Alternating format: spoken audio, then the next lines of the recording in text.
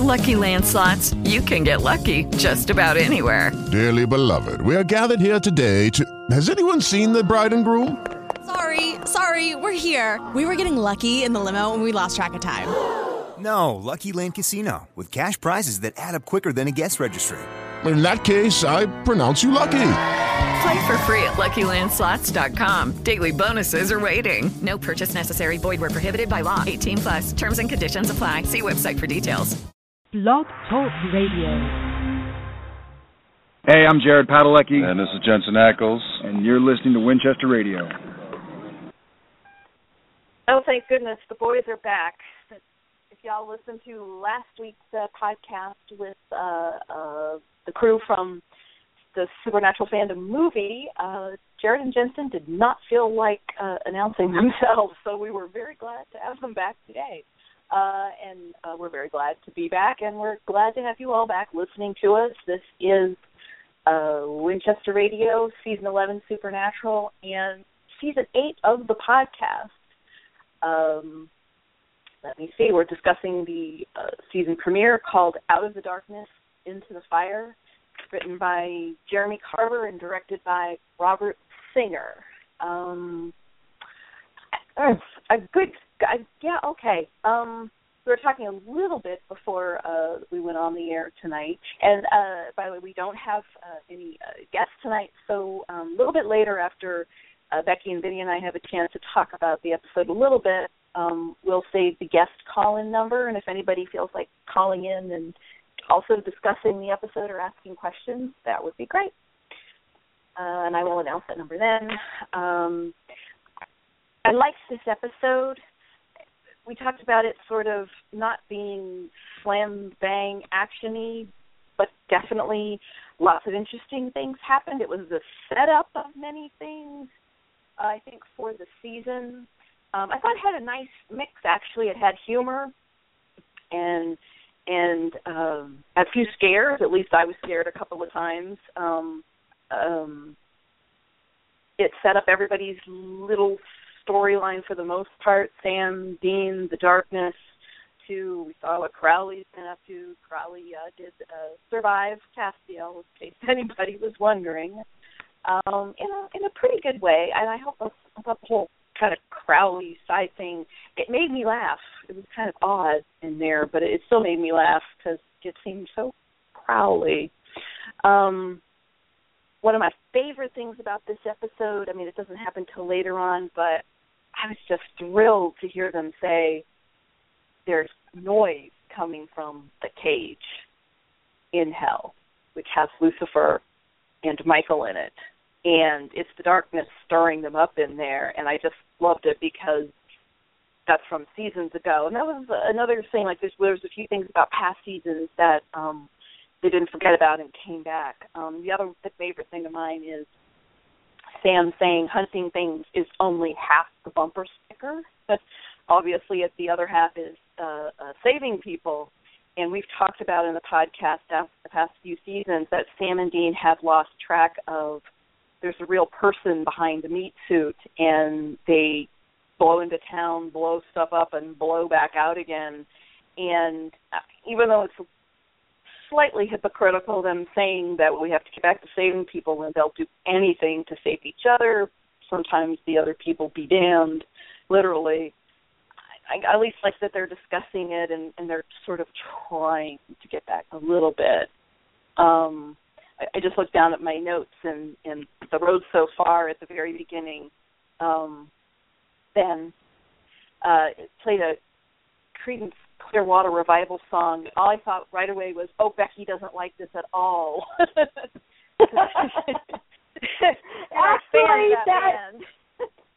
that is the one CCR song that I actually like, and it was they used it in the season. It was in a season 3 episode. The name is escaping me right now. The one with Casey the Demon, Sexy Casey, and Dean second. Yes, Sin City. They use it in that episode when Sam and Dean are walking in the bar, and the way Dean moves to the song, it's kind of like he's moving to the song as he's walking through the crowd. So because of that scene, I like the song. Okay. I was okay with that. Although Vinny and you both know my hatred of John Fogerty, so yeah.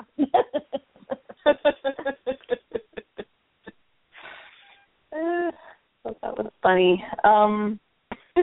Well, I'm glad to hear that you were able to get through it.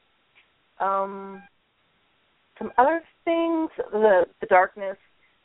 I feel a little bit like Cass, who says the darkness is a woman.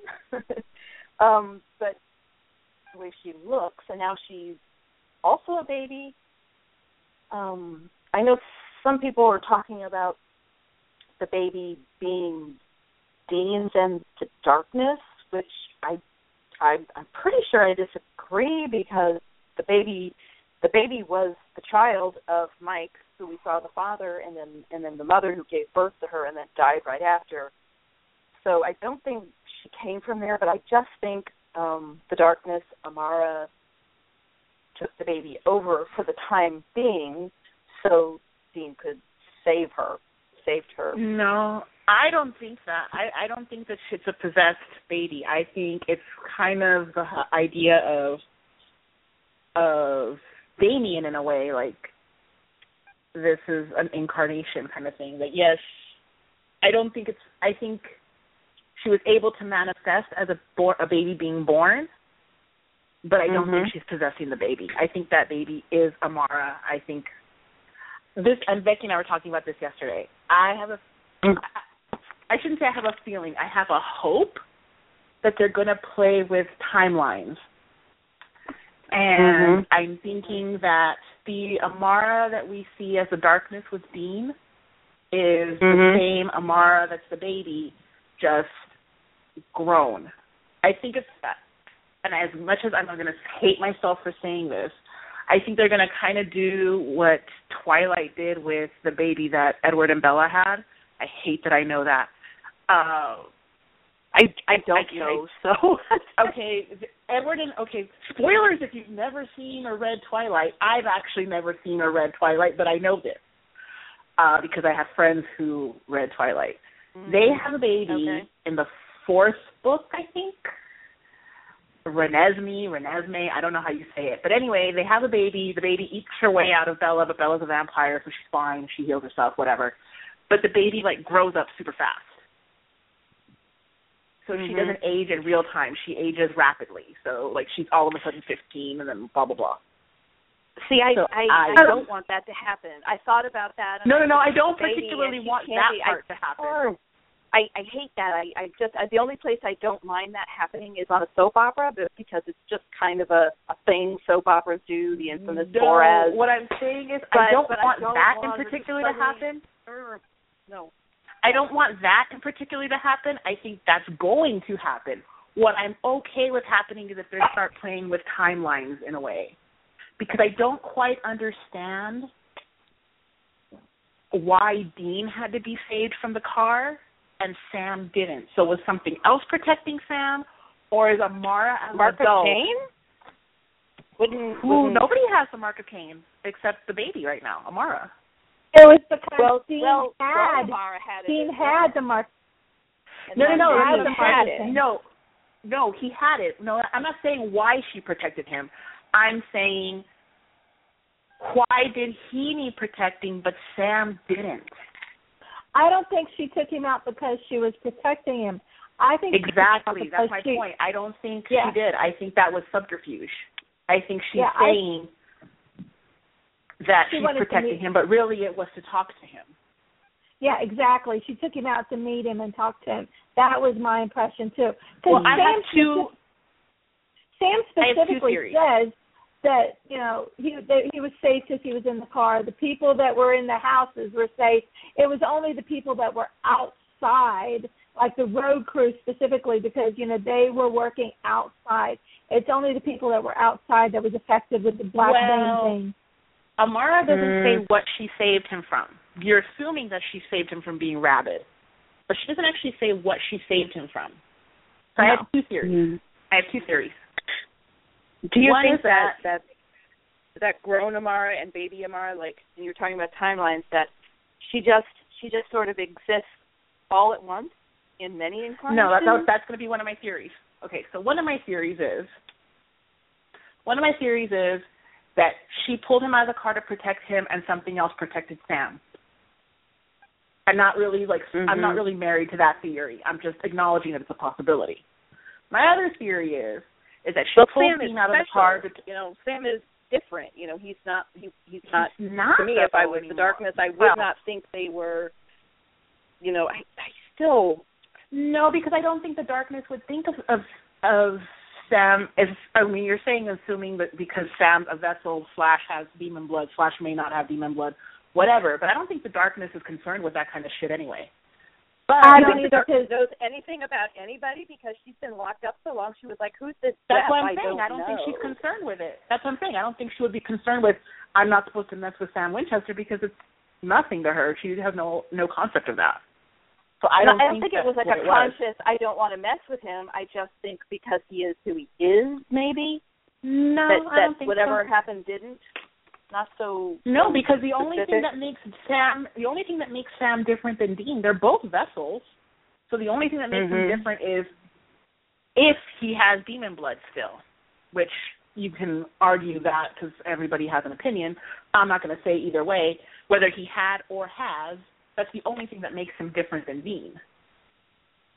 And I don't think the darkness / Amara has any concept of don't mess with demons because does she care? Doubtful.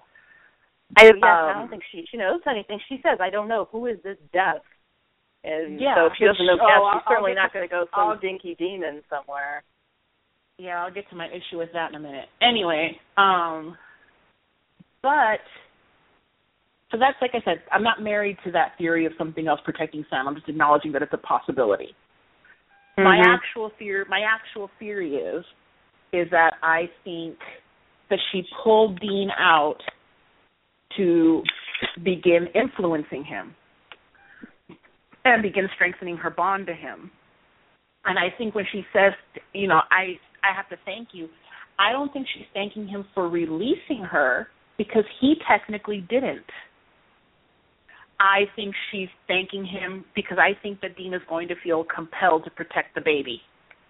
Oh, I completely agree with that. I think, whatever. I think because he had the mark, he's got that connection to her. And first, and real quick before I get to that, how cute was the baby mark? The mark on the little baby version. Oh, I was like, oh, that's super so cute. But please, nobody tattoo your babies, but that was adorable. That was the cutest. We should say the cutest. We should say the cutest 3 babies ever because they were triplets. True. But they're babies. I completely agree that because he had the mark, he has that connection with her. If it was Cain, if he was still alive, I think he would feel the connection. But because he had that mark, he's got the connection, the bond, whatever, with Amara. And she's going to use that and to do her bidding kind of thing. And I don't even know if it's going to be so much a do her bidding kind of thing. I just think he's going to be very reticent to, like right now he's very, we got to kill it. We got to kill the darkness. We got to kill the darkness. But I think that as the season progresses, at least towards mid-season, we'll see if it continues beyond that.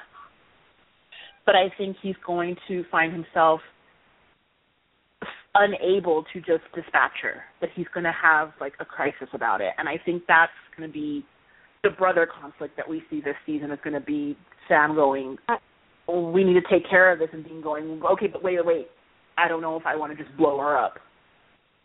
Yep, I agree. I think that's what it's going to.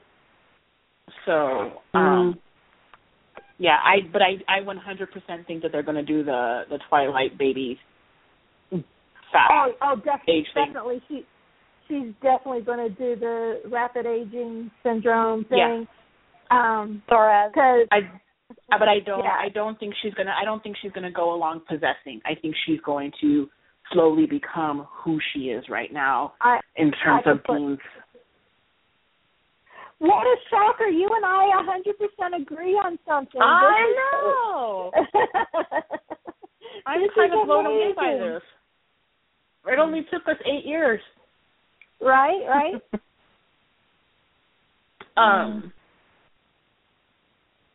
Yeah. And we have to mention the new title card. I think it's awesome because it's a total throwback to season 1. You know how with season 1 too. The simple blue, you know, and it goes right in your face, you know, with the vibrating back and forth thing. And this one totally does that, and I love that so much. I love that. It made me feel like season 1 and a little bit of season 2, like just a little bit of the glow, kind of the fiery glow, the and fire that made me feel. Yeah. I loved it. I think it's great. I like getting back to the simple. It was. I really like it. It's not my favorite, but I did like it. I still think season 6 has been my favorite, but I did like it. I like it better than some of the flashier ones we've seen recently. I do like getting back to, because my favorite ones have been season 1 through 6. So I like getting. I like that it's not quite as flashy, I have to admit. I think my favorite so far has been season, I think it was 7. It was with the tablet. No, wait, was that 7 or 8? No, that was 7. I think you're right. And I thought that was really pretty. But then my second favorite though would be number 1 because I just like the simplicity of it. I really liked it. I liked the Bonanza one. Not that it was for a whole season. Oh, that was a good one. Yeah. Oh yeah, I'm not counting specialty title cards because they're in their own little category and they're all fantastic.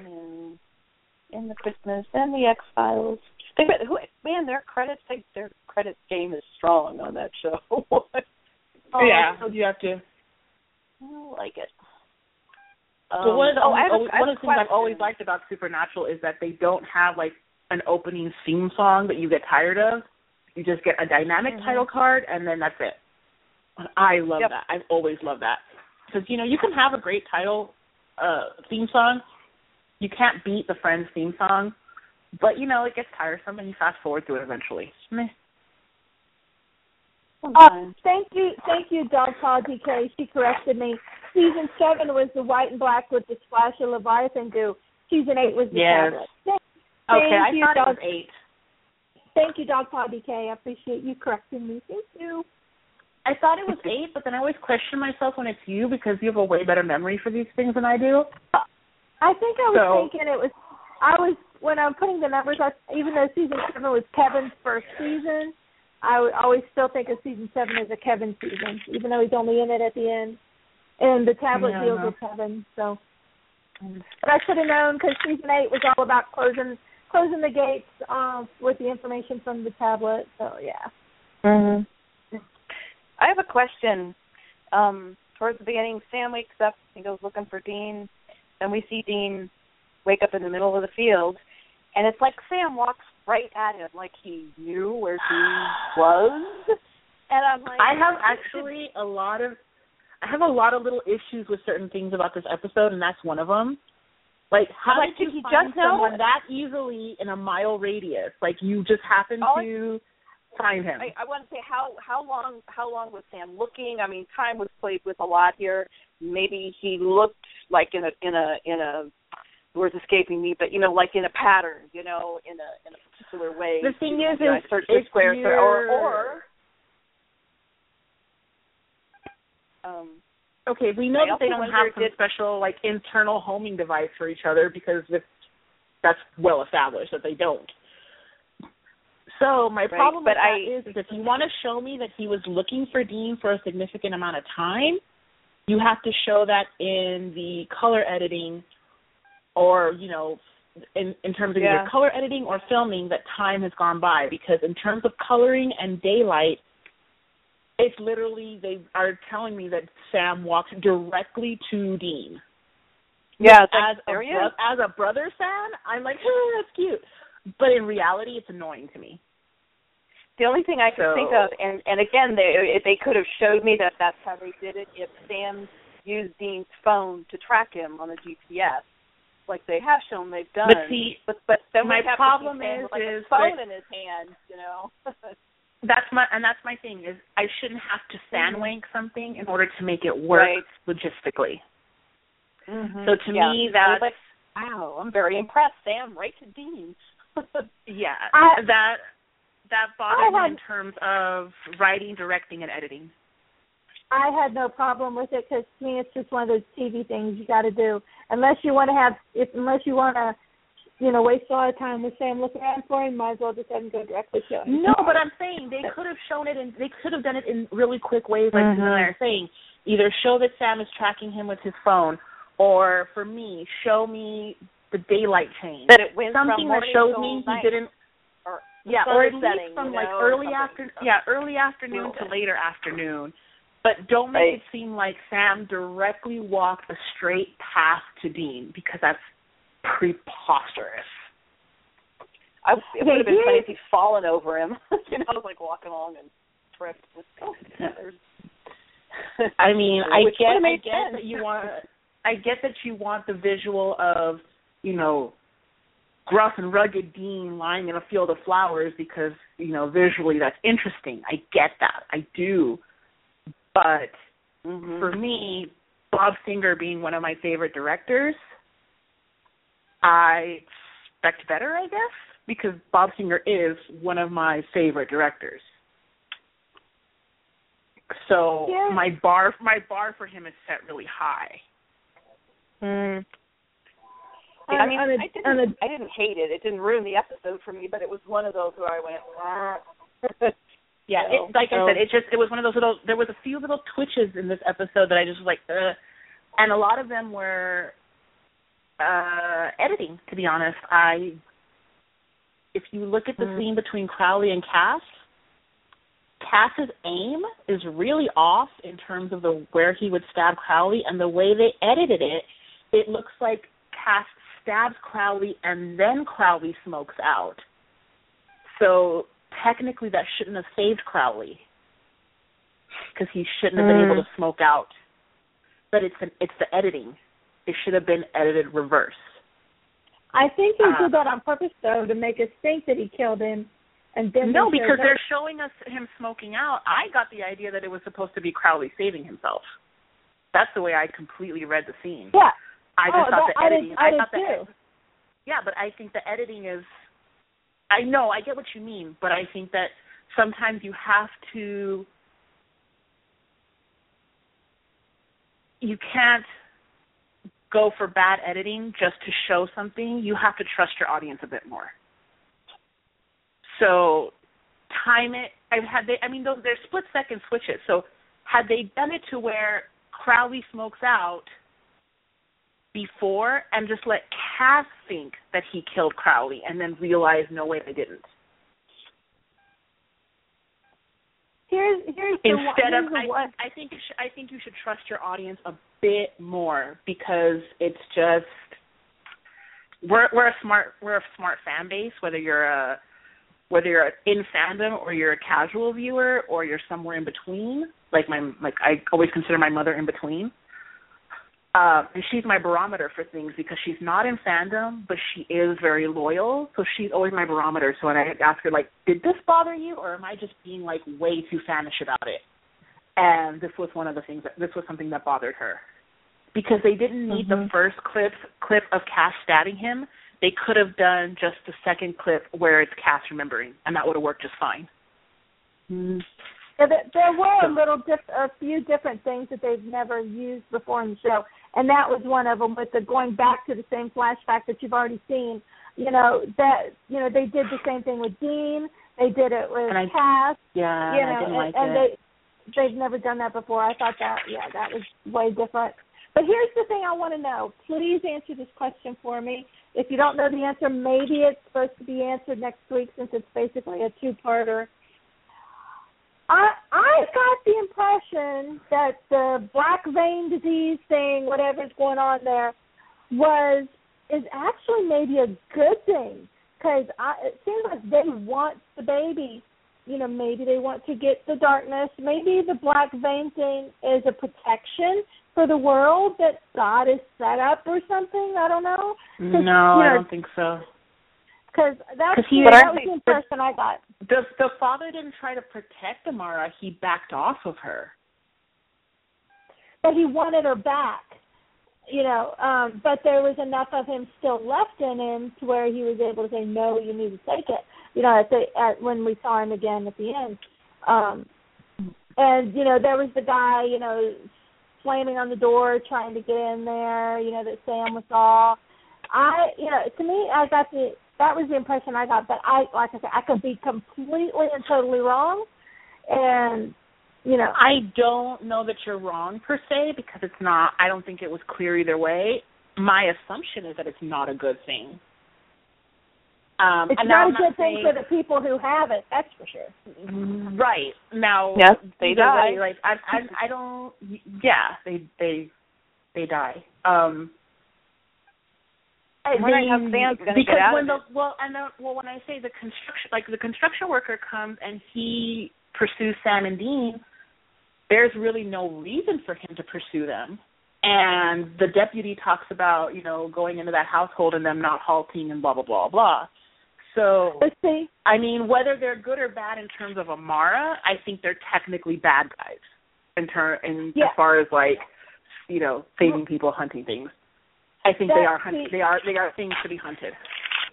I think they're going after Amara because Amara specifically says that Dean saves her, and I think. But then why go after Sam? They went after Sam too. Why go after Sam? Because they want, what they're doing is when they're infecting people is they're making more they're making more people for their army, and that's where I got it. Well, I mean, then you're getting into a metaphysical thing, because if you think about it, and I'm going to reference this because, let's be real, the episode referenced it without saying it. If you think about The Walking Dead, or you think about anything, it's that classic, you're the hero of your own story. So, I mean, technically, are zombies really bad guys? No, they're just corpses that are animated, and they're going about their business and survival of the fittest, and they're eating. No, I'm not talking about that. I'm not trying to get metaphysical, because believe me, that's way above my pay grade. But what I just mean to Amara, are they for Amara or are they against Amara? I got the impression that they were against Amara. They want to take her out. I don't really know. You know what? I didn't really think about it either way in terms of Amara specifically. Because you think that with the darkness coming and it's infecting these people with the black vein disease, that they're making people for her. That they're doing things for her, for the darkness. Would say that. I would agree with that, except for that they peter out. Right, which, just could be a defect with them or something. But, they're, for some reason, they are being created. And is it, I do think it's going to be more, personally, I think it's more going to be similar to a zombie thing where it's just a disease. It's a side effect, and it's neither good nor bad nor overly sentient. I mean, obviously they're sentient because they can't drive. You say it's a disease and a side effect thing. Thank you, because that was another thing that probably the only thing about the episode that bothered me was Sam kept saying that they're not human. And I'm like, how are they not human? I thought that, and I thought it was really weird that they just jumped to they're not human. And I'm gonna nitpick something else about the episode. The dialogue was really weak because I don't understand how you can go from it's okay that you killed him because he's not human, and then jump to, saving, hunting things is only half the bumper sticker, and then jump directly to we can't keep doing this, and then jump to but I do it again, and then jump to but we can't keep doing this. The dialogue was all over the place. There was no cohesion in the dialogue. I don't know if that's on purpose or not. I'd like to give the benefit of the doubt and say it's on purpose, and I'd like to think that Jeremy Carver isn't just writing words to write words, because that would really break my heart if he is. But I'd like to think that he knows that he's not making sense rather than him just not be making sense. Well, I didn't mind Sam's conversation jumping around to saying let's save them, but yes, I do it again. Dean's his weak spot. Dean asking. Well, no, like I'm saying, I didn't exactly have a problem with the concept of it. I had a problem with the writing of it. Let's work on it. Let's work on it.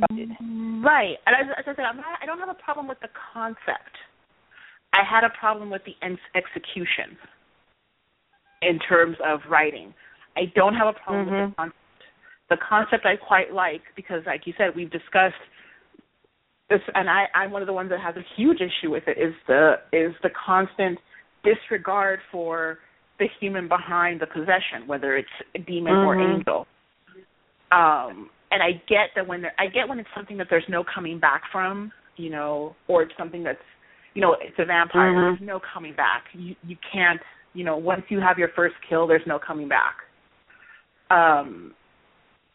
Things like that. But especially when it comes to demons and angels, that there is they touched on it last year with Hannah specifically saying that she could hear the real Hannah, or I forget what her name was, screaming inside her head. And, they touched on it with Cass finally dealing with Jimmy and all that. Fine, we talked about it. Are we going to do something with that? So I'm all for it, but if in 3 episodes they use Ruby's knife to kill a demon or Angel Blade something, I'm going to be like, okay, so what was the point of the conversation? And I know that they're going to do it. They're going to do it. So what is the point of the conversation? Because Sam's not only talking about we have to stop sacrificing the world, he's saying in general. And we know that they're going to do it if for no other reason than the budget of the show. They can't keep eating up time or dialogue or whatever to slip in an, oh, yeah, we did an exorcism. Oh, yeah, we did an exorcism. It's just not going to happen. So I have a problem with when you write dialogue that sounds really good but is sort of worthless because, again, at the end of the day, you have to do one of 2 things. If you're going to have Sam give a speech like that, then you can't test it. You can't test Sam and Dean on that because they're going to burn the world for each other or else you have to stop doing the show. Here's my feeling on the thing, which I totally agree that, they used to try to protect the person that's possessed, and they haven't done that in years. But I can see also that, they've been doing this for so long that I can see where you would evolve to where you just feel like you got to do what you got to do and do it. And sometimes in the heat of the battle, of course, you have to, or else you're going to die. But, so I can see it both ways. Which again, I don't necessarily have a problem with Sam saying it, but it kind of just sounds sort of empty. And I get that not only, they've been doing this their literal whole lives, and you get jaded and you lose. You're so focused on completing the mission, whether it, whatever the mission is, that you forget about the casualties because you're looking to win the war, not the battle. And I get that. I totally get it. Whether I like it or not is irrelevant. I get it. However, if you're going to have dialogue like that, it's one thing for us as an audience to feel that way.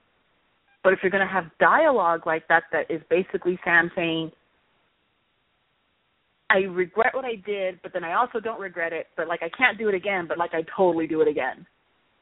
And you also have Dean being really non-committal about it because I feel like Dean knows that he's going to do it again. You can't keep teaching them a lesson that they really haven't learned. To me, even though the first time I watched it sounded confusing, but once I thought about it, when I watched it the second time, to me, it felt really realistic because I could see where I totally understand what Sam was saying because it's like, we got to stop this, but I'm sorry, I love you to death, and I would do it again, but I feel bad that I would do it, but see, he doesn't say that he feels bad. He doesn't say that he feels bad though, because I don't think that he does. And I'm not confused by the dialogue. I'm not remotely confused by the dialogue. I just think it was poorly executed. Me saying, but I feel bad, that was just the feeling that I got from Sam. But see, I didn't get that feeling. I'm not saying you're wrong. I'm saying I didn't get that feeling. Right. That was not the emotional takeaway I got from the writing or the performance or the directing. The emotional takeaway I got was,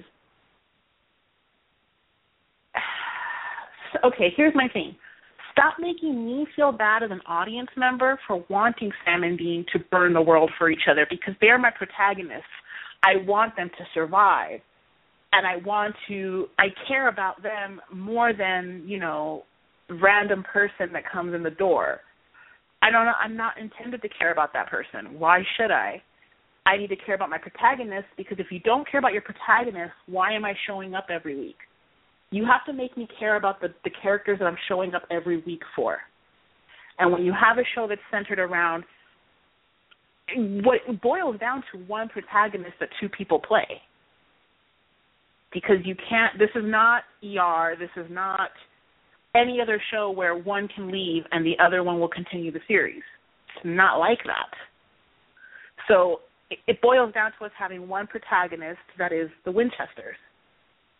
If you're going to have that, either stop testing the burn the world idea the way the past 3 seasons have been. Not to say that it hasn't been done before that, but it's been consecutively for 3 seasons. Stop doing that, or stop making me feel bad as an audience member. Does that make sense? But I think as an audience, I understand what you're saying, but I think if we, because it's a TV show, we can be okay with Sam and Dean burning down the world for each other, because it brings about so much amazing performances and all that. But I think we also you also can't help but relate to it on a real level, if that makes any sense. So Sam and Dean have to at least question and know what they're doing. Sometimes they do it anyway, but they know it's wrong and they have to question it. Your protagonist can't be so gleeful about burning down the world for each other. They have that's why I say my problem. I agree, and that's why I say my problem is not the concept. My problem was in the execution. I think Sam's dialogue could have been written slightly differently and conveyed the same point without literally contradicting itself in the same sentence. Mm-hmm. Because when you have him contradict himself in that way, because he's not saying, all you had to do was make a few tweaks, and which is to say, him saying, and I do it again in a heartbeat, but I know that I shouldn't. All that you have to do is say, but I know that that's a defect. I know that that's something within me. I know that that's something within us. Not we have to stop doing it, but I do it again, but we have to stop doing it. It's just a slight nuance that I think could have been finessed a little bit better, and you wouldn't have had your audience go, what? Because the truth is, like Becky's saying, she felt differently about it on the second watching. The majority of the audience, and we get very insular when it comes to fandom, and as a fandom we sit there and go, well, I watched the episodes like 20 times, duh. But my mother doesn't. My mother sees every episode maybe 3 times and not back to back. My mom's one of those people who's like, I watch the episode live and then she watches it on TNT when she can. She catches episodes on TNT whenever she's around, whenever it happens. That's your typical audience member. So that's who you have to play to. That's who you have to write for, is your typical audience member. And it shouldn't take your viewer multiple watchings and, what we call fan wanking in order to make something work. And I just feel like there's little nuances that could have been tweaked. I did notice Sam trying to keep to his new sort of philosophy, or actually not really new old philosophy. And when he's surrounded by the rabbits at the end, and he thinks he's about to bid, he says to them, "Please let me help you." I'm like, oh, Sam, that's going nowhere. But no point kidding. for trying, you know. And because the concept of what Sam is saying, and what Dean was saying is nothing new. You can take it all the way back to faith. Literally, is what we had in this first episode was Sam saying, "And I do it, and I did this," and Dean telling him, "And I told you not to." Mhm. That's the same conversation they had in faith. So this is not a new concept, and that's why I have no issue with the concept. But you have to, like I said, you have to find a balance between having your characters acknowledge it and not making your audience member or the characters feel bad for wanting it. Because what's the point, I guess? So, that's fine, but are you going to, if you're going to test it again, then you just make them look dumb, for lack of a better word at the moment. Like I said, overall, I really liked the episode, but there were just a few things that stuck out to me as me going, eh? What did you think of Crowley taking a woman meat suit and then going to an orgy at his own house? I love that. Actually, Crowley as a swinger. That was actually quite possibly my favorite part of the episode. I thought it was great. I'm going to call her Jennifer Coolidge Crowley. I do not know who that was. She was fantastic as Crowley. She really was. She really. Her name is Kirsten Robeck, and she's. Yeah, I'm going to keep calling her Jennifer Coolidge. Okay. She was in. She was definitely. She was in season. She was in season 4's It's the Great Pumpkin, Sam Winchester. Mm-hmm. She was. She was Mrs. Wallace, the wife of the guy who ate the candy and got the razor blade in his mouth. Yeah, we had a lot of repeaters in this episode. But I want to say my single most favorite little moment in this whole episode was when the neighbor guy, Crowley is talking with the family when he's in the woman, and the neighbor guy does the gun fingers, at Crowley, and Crowley goes, "Yeah, don't do that," with his hand. He's like, "No." that was my single most favorite thing in the whole thing. No, what made me laugh is him saying, "Go ahead." Oh no. Well, somebody talk. Okay, mine was. I love when they talk at the same time. Okay, Susan, you go next. I was just going to say one of my favorite lines in that scene, in the swingers scene, was when her husband says, "I slept on it and I prayed on it." Yeah. Really? I thought that was interesting. Who did you pray to about this? That's what I would like to know. I'm getting Jesus with a kibosh on this, So it made me laugh when he said, I slept on it and I prayed on it. Prayed to God about an orgy. Yeah. Well, there were orgies back then.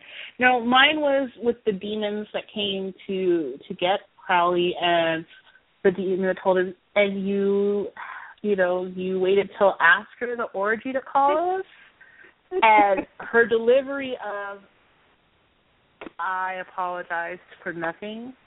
No one, I forget exactly what the line is, but the delivery was so spot on Crowley. I was really impressed with the actress. Again, and I know it was done for comedic effect, but I don't understand why those couples were. I guess they were going for that whole 70s swinger vibe as a joke, but those two couples were not old enough to have a house decorated in 70s swinger style. Again, that counts. It was a choice. Yeah, I know. It's just I know, but it's that I know that it's a 70s swinger joke that they were going for, but people who are 70s swingers are not in their 40s. They are now in their 70s. So again, it's just, and because I will admit that one of the reasons I'm very picky about things like that is that I have part of my background was in theater tech. So I get very nitpicky about those kind of things. And it's just a hazard of that. So I know that most people are going to go, funny, whatever, and move on. And that's the intent. So that's perfectly fine. It's just I grew up learning how to, like, set a stage and, you know, be very intent on time frames and ages and eras and things like that. So I just have the annoying tendency to look at those things. I know that it's an annoying tendency, so yeah, anyone listening, don't think that I don't know that I'm a jerk. I know that I'm a jerk about these things. I'm aware. I'm just nitpicky. I know. What do you all think about Crowley, about Castiel still having this dog thing? And I don't understand. Phone's ringing. Good Lord. I'm really, I don't know why they're keeping it going for so long. I don't know what they're, I'm curious to see what the storyline, how they're going to go with this, because spoilers, I'm going to say spoiler here, so don't listen if you don't want to know spoilers, so put your fingers in your ears for the next 20 seconds. 30 seconds or so. We've seen photos from the third episode because Jensen directed it and they filmed it first, and Castiel still has the red bloody eyes in the third episode. So it's like, why are they keeping this going for so long? Do you want a real reason? Do you want a real reason, or do you want a storytelling reason? Storytelling. Which are actually going to be the same reason. They're actually going to be the same reason. Because Cass has no story. Cass has no story. The poor dude, they don't know what to do with him. So every year we have to reinvent Castiel. And it drives me nuts because I want season 4 and 6 Castiel back. I'm never going to get those Castiels back. But there's Castiel every year. There has to be something better they can do with Castiel than just giving him a dog spell. And, you would think, but obviously not. When you put it that way, that's really sad. If he's got a dog spell, you're right. It's basically a dog spell. Damn it. I don't understand. Yeah. Again, we're going back to, dialogue missteps. You can't have your character say, I can't help myself, while he is literally helping himself. He's telling the kid, I can't control this, and he's literally controlling it at that moment by pointing the gun away and walking past the kid without hurting him and then running away. I want Castiel to be an integral part of the storyline. I'm tired of him having his own storyline way off to the side that has nothing to do with the main storyline. It's like, oh, no, I'm perfectly fine with that. I just think it should be a better storyline. But I actually think it works better when Crowley and Cass have a real story. Oh, that would be awesome, too. Yeah, you can't integrate them the way you're saying because it's just logistically impossible contractually. In order to not necessarily. Do that, not necessarily. Castiel can be off, he can be off doing his own thing, but still working on the same thing that Sam and Dean are working on, which we've seen him do that before. But the thing is, Crowley, he obviously is going to have a part in this darkness storyline because he's the king of hell. So he's obviously going to have something to do with it. And you would think the angels will have something to do with it because, it's a pre-biblical thing. God created the Cain to keep the mark of Cain to keep the darkness locked away. So it's going to have something biblical to do with it. So you would think the angels would. But do they? No. They're off here torturing Castiel, hanging him by chains. And it's like, give them a better storyline. We don't know what they're going to do dialogue-wise or story-wise next episode. That's true. In a way, currently in terms of that portion, I get it, and that actually makes sense because he doesn't pray to them for forgiveness per se. He tells them, do something with me so that I don't hurt anybody else. And whether it's because they don't know what else to do with him or it's revenge, whichever, they're making their technical right choice in that moment because, again, angels and supernatural are not good guys. They're not nice. They're not, they're scary jerks. But they don't they know that the darkness is on Earth now? Don't they have anything to worry about? They, do they know? Do they care? Is there anything they can do about it? Well, Lucifer and Michael were rattling in the cage, and the demons were telling Crowley about it, and darkness and all that. So you but we've learned that the angels are quite. The angels seem to kind of only worry about stuff that is actually coming for them. And that's the difference I've always felt between the angels and the demons on the show, is that the demons are far more entrenched in what's going on with humans on Earth and how that affects them as a species, where the angels are going, we don't really care unless it bothers us. But technically the darkness hasn't bothered them yet. Yeah. But it will. And it's like Crowley says, Crowley's understanding initially was, I should get along with the darkness. We're homies. That's a misconception on his part. He's assuming that the darkness would want to work with him because he's evil, the darkness is evil. He's assuming. So it's to me personally, it's the dichotomy of their misconceptions, where Crowley thinks it's a natural alliance, and I feel like the angels are going, not our business. We don't care we don't care what affects you little peons down there. It's not hitting us up here.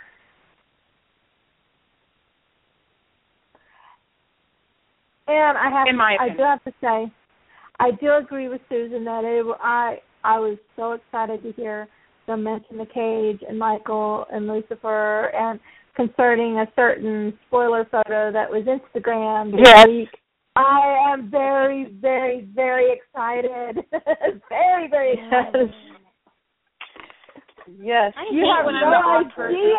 I'm not. You have no idea how excited I am. I cannot explain how excited I am. Let me explain why I'm not excited, okay? This is what I'm going to say.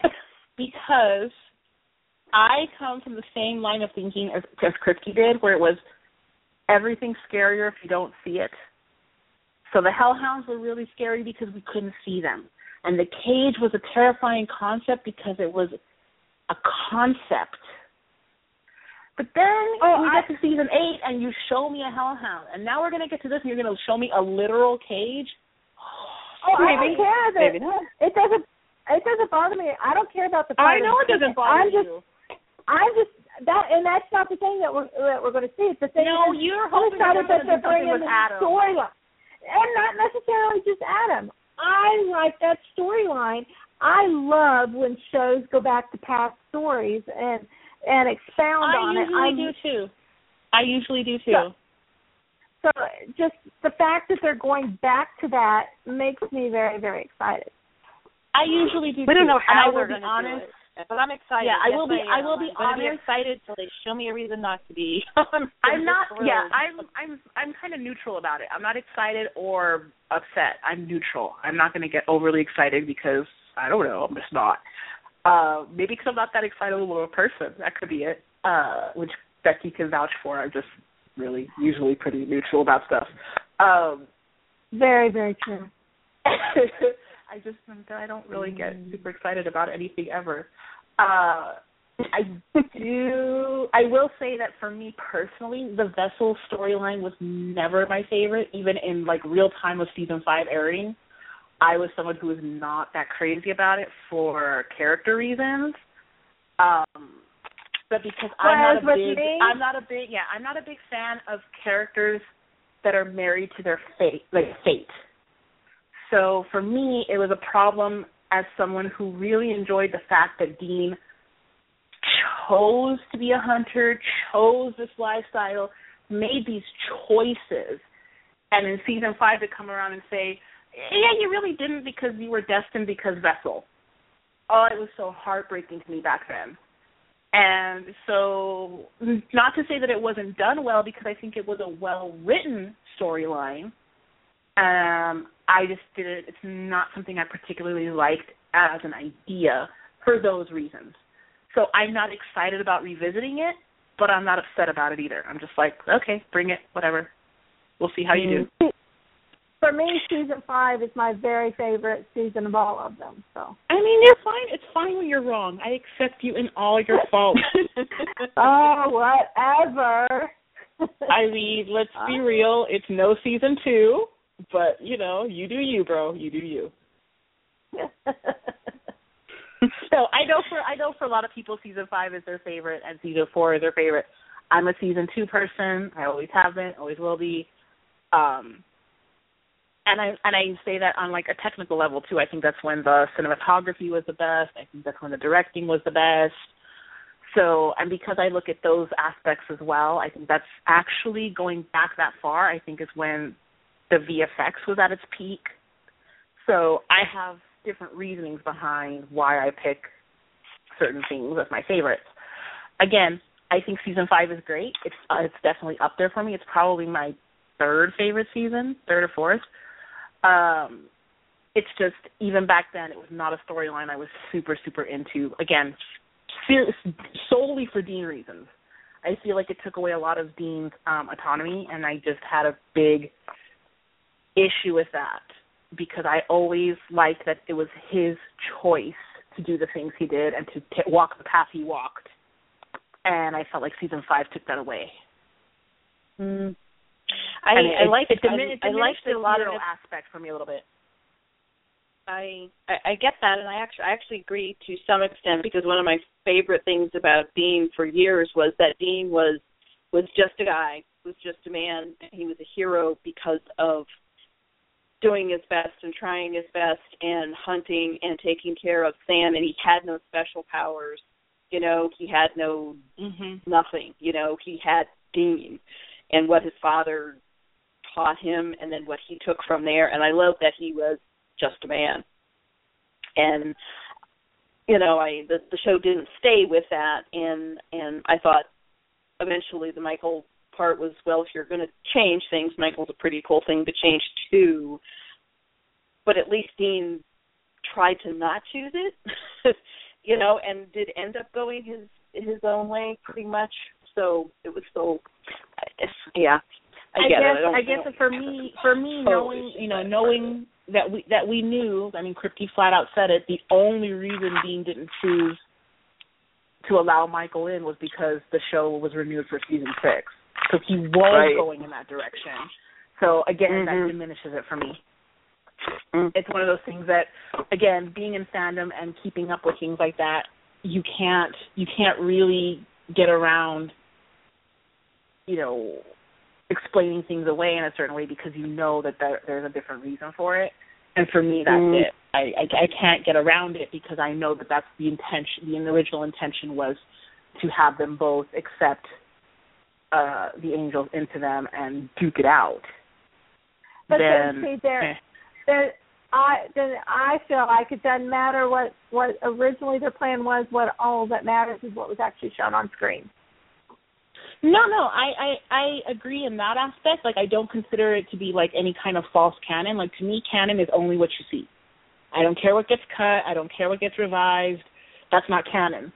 But in terms of a character development, to know that, then I can't erase the way I feel about the direction that was going to go, and the way I feel about what it did to me as someone who cared about Dean's character in that way.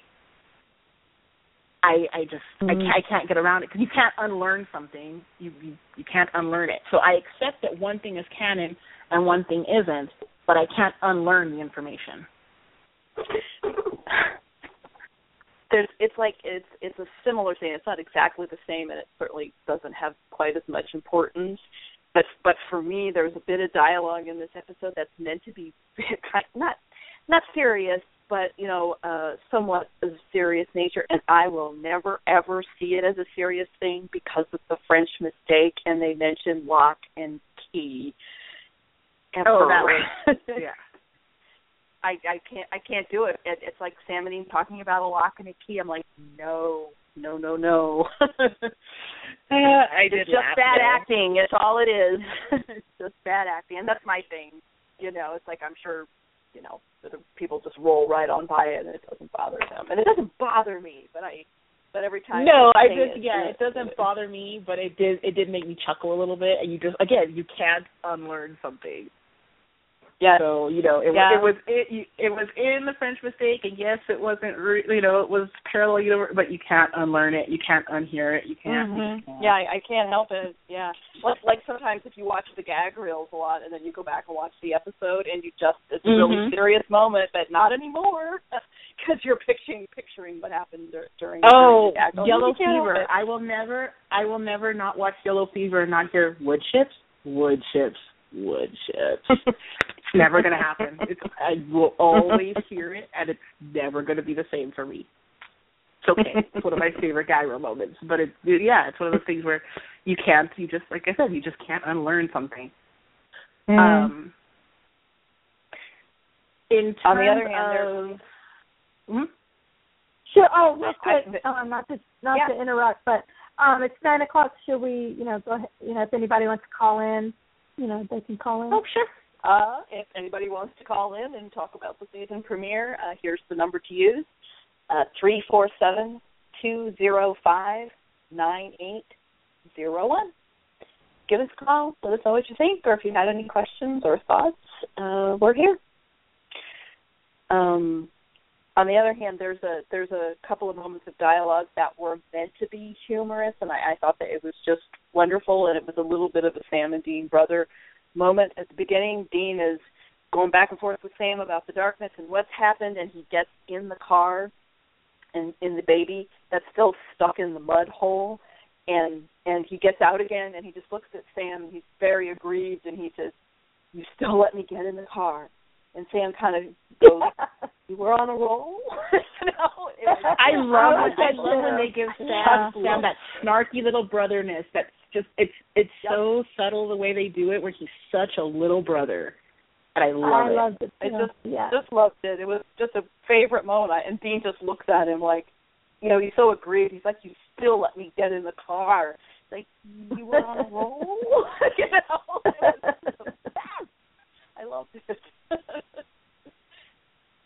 Anyway, great delivery there. Just everything. Okay. I will, to be honest, it's a lot. It's an episode that was really designed to set up the next episode. So, not a whole lot happened, to be honest. It was really weird to have a premiere that was kind of filler. Yeah. I get that it's to bridge the finale to the second episode. It's just something we're not used to with this show, so it was a little strange. Not that strange or anything. I think it actually worked just fine. I think it worked quite well, actually. It just oddly leaves you with very little to dissect because not a lot happened. Completely agree. Yeah, and again, I liked it. I wasn't bored. I thought it moved just fine. Kept my attention. I liked the characters. I thought, again, great casting.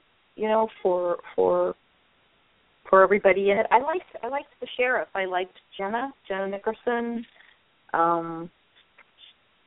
Poor thing, deputy 3 weeks and thrown in the middle of, a zombie movie.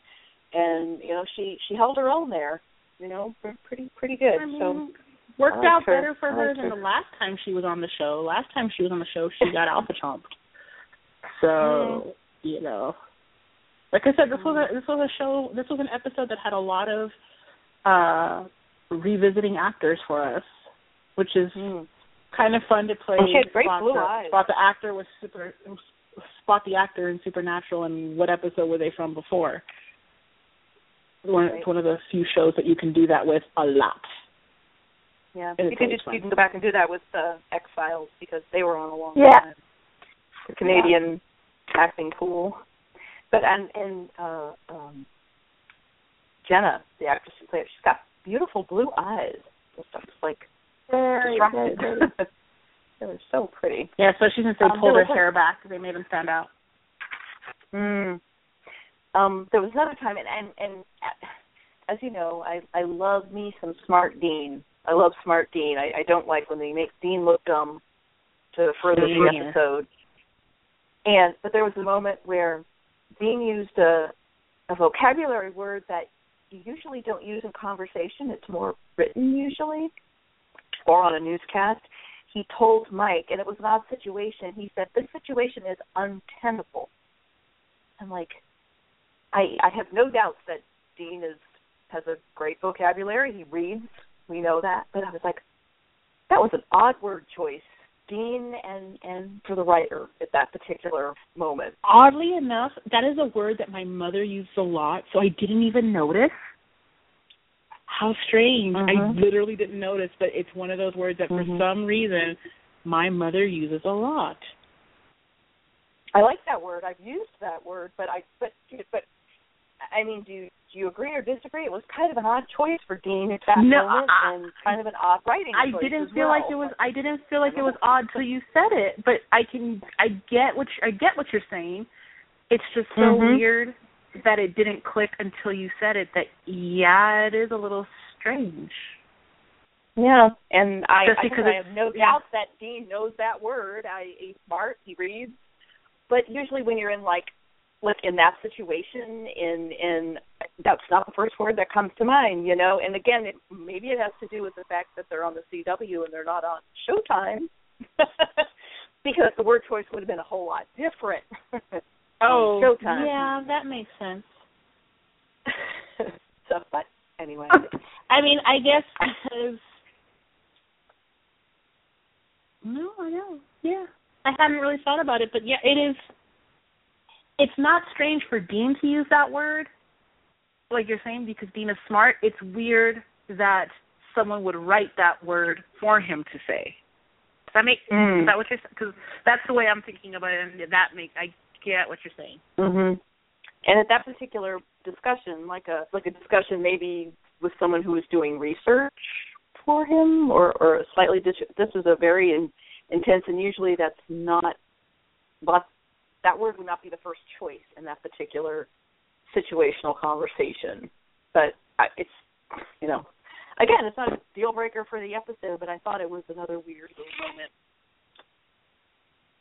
moment. Okay, here's something I caught, and I don't know if it's if I'm right or I'm probably wrong, but to set it up, the back end season 1 in Shadow.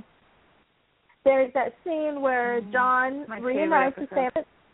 John is reunited with Sam and Dean in their hotel room or whatever, and Shadow Demons, the Davis, show up, and they can't find each other, and it's all because of all the smoke, and you hear Jeffrey Dean Morgan's John say, "Over here," and I've always thought, that line always bothered me because the way Jeffrey Dean Morgan says it, he doesn't sound like John's upset or anything, even though at the time he's being attacked by Davis. He just says, "Over here." And so that line has always stood out to me. It sounds out to me because it always sounded like they had to go in and do the redo the audio. It sounds laid over. Which they probably did, and that is why it stands out, because it always sounds like laid over. It's the same way that when they do, I know that everybody loves it, and it drives me nuts, is the, hey, I love that movie in Phantom Traveler. That drives me up the wall. Here's the reason why I'm bringing it up. In this episode, there's a scene, I can't remember this exact episode, the exact scene, but there's a scene where they're running down the hall, and you can hear, I think it's supposed to be Sam, say, "Over here," and it's the exact same "over here" as used in Shadow. To me, it sounds the exact same, and I think they used the same sound clip from Shadow for that. I would have to listen to it for that. I don't think they would use the same sound clip because that would be super weird to go all the way back and pull that clip when they can just have them do it in ADR. It's probably ADR'd. I think when they were editing it or whatever, they realized they needed something there and they pulled what they had. And I could be 100% completely and totally wrong, but to me, because I pay attention to when John says that every single time I watch Shadow, and I watch Shadow a lot because it's one of my favorite episodes. And to me, to my ear, it sounded the exact same. I would have to listen to it in this episode again because I didn't pay attention in this episode. It sounded ADR'd to me, but it didn't sound. Same. Shadow's probably the episode I've seen the most because it is actually my favorite episode. Which is one of those things where I always think it's fascinating. It goes to one of those things where you can say there's a difference between something being the best of something and being your favorite of something. Right. I'm not saying Shadow's the best episode. I'm saying it's my favorite episode. You know, when people always say that their favorite book is Anna Karenina. Nobody's favorite book is Anna Karenina. Nobody. You're lying. Tell me what your real favorite book is. Don't tell me what you think is the best book. Those are two different things. When you rewatch the episode, pay attention and tell me if you don't think it's I'd have to rewatch this one. I don't have to rewatch Shadow. I'll probably rewatch Shadow for science. You know, just for science. I'm not, not obsessive in any way. Of course.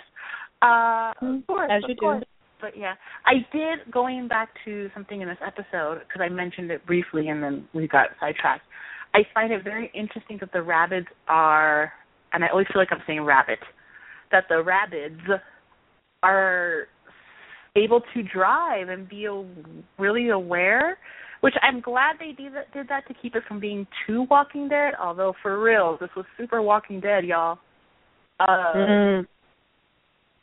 Like literally certain moments were cribbed directly off The Walking Dead. But I did like that they did that slight variance to keep them from being like legit zombies. I get it, zombies are really hip and cool right now, but like, So I was glad they did that. I just found it really interesting that they were so aware, because we're used to that kind of, air quote monster, we'll just call it a monster, being the kind that's gonna like bump into a wall until it like finds a way through. And these dudes got in a car and drove directly to the hospital. Oh, side note to that, because this bothered my mom, and I really wouldn't have thought about it. I literally blew it off in the moment, but it bothered her. When the phone rings when they walk into the hospital and Dean says that they're not going to answer it because it's just another person to worry about, not only was that super cold, but it's super weird. Like, okay, you're basically in a ghost town, the phone rings, and you have no desire to answer the other line? No? Nothing at all? You're just going to let it ring? Okay, that's great. I thought that was, I didn't think it was weird until she mentioned, like, that's kind of weird, right? And I was like, oh, I guess it is. Because you have, not only are you, one, you're a hero, and two, you're human. So, like, curiosity should really, really lend to you answering the phone and figuring out who's calling. If it was me and I walked into a hospital with the town going crazy and everything and the phone ringing off the hook, I'd have totally ignored it too. But of course, I'm a chicken shit person. So well, okay. would you ignore? Okay, would you have ignored it as you? Would you have ignored it if you're Dean? I would think I would too, because he doesn't. He's just trying to get her sewed up and figure. So I would think he would ignore it too, because it's just basically somebody else calling for an ambulance, and he can't really help them. So yeah, I would think he would ignore it too. But I don't know. And again, it wasn't weird to me until my mother was like, "That's super weird," and I was like, "Oh, yes, it is, huh?" Yeah, I didn't think about it either. Nobody, like, he said no, and she accepted it.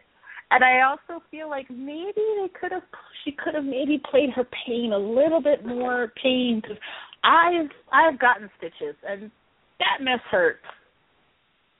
That hurts. And she's just like, ouch, ow, ouch. I kept waiting for something to be wrong with her, like her not be human, because she was taking that real easy. Well, we've got next week to go, so. It's true.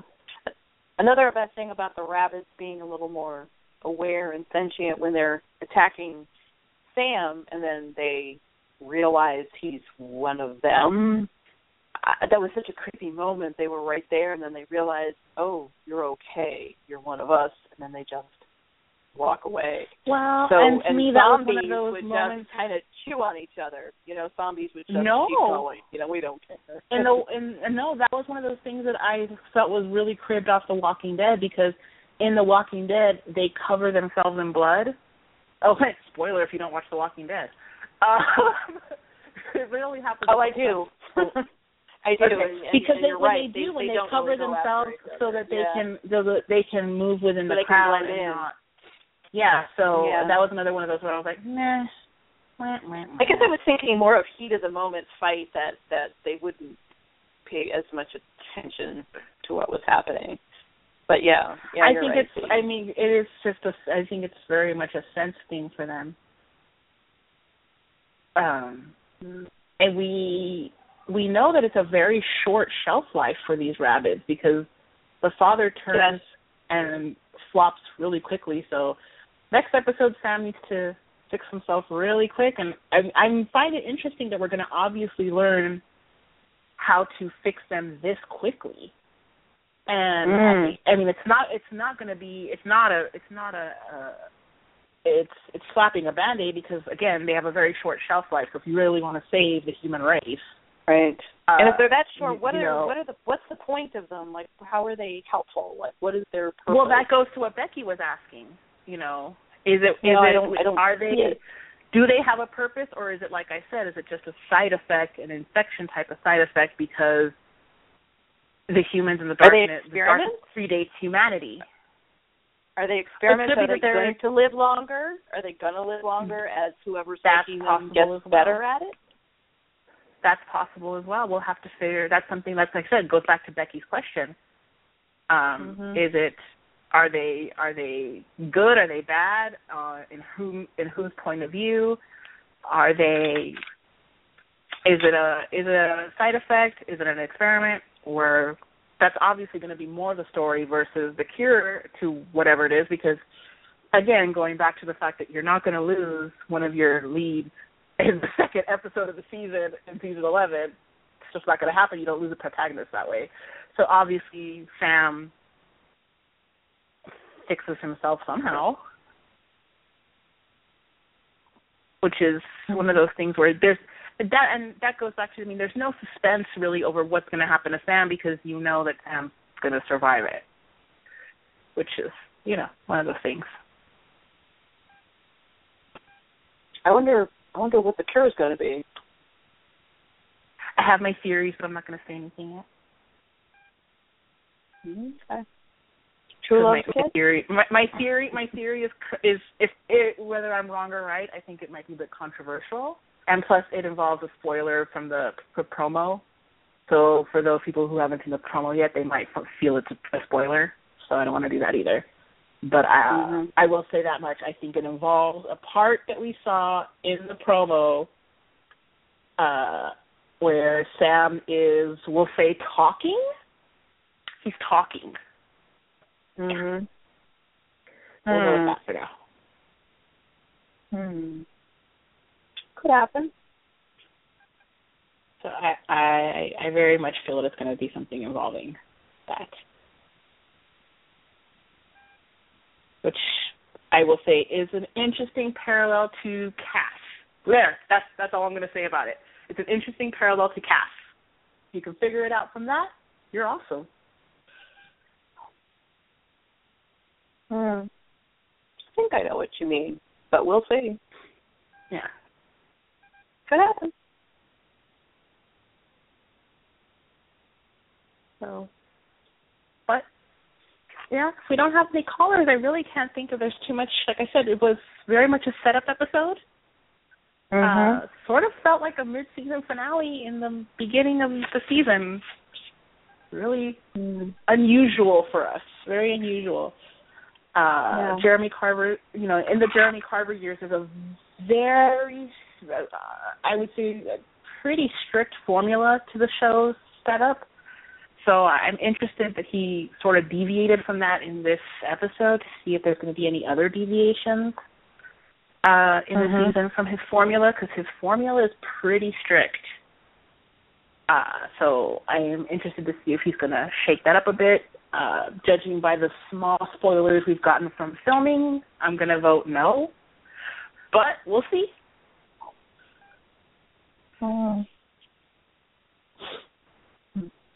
I'm looking through my notes. I just have one other thing.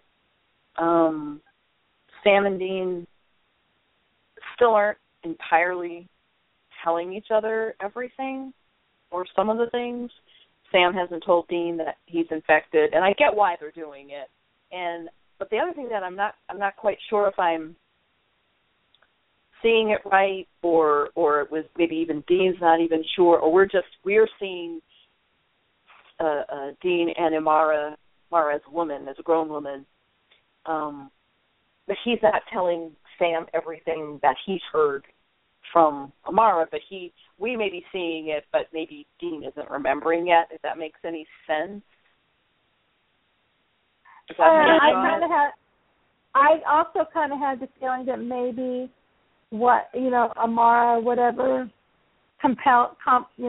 whatever she's doing with Dean, maybe he doesn't have the ability to tell Sam everything. Maybe, I think that he does. I think he's trying to figure out what's going on before he tells Sam. It first.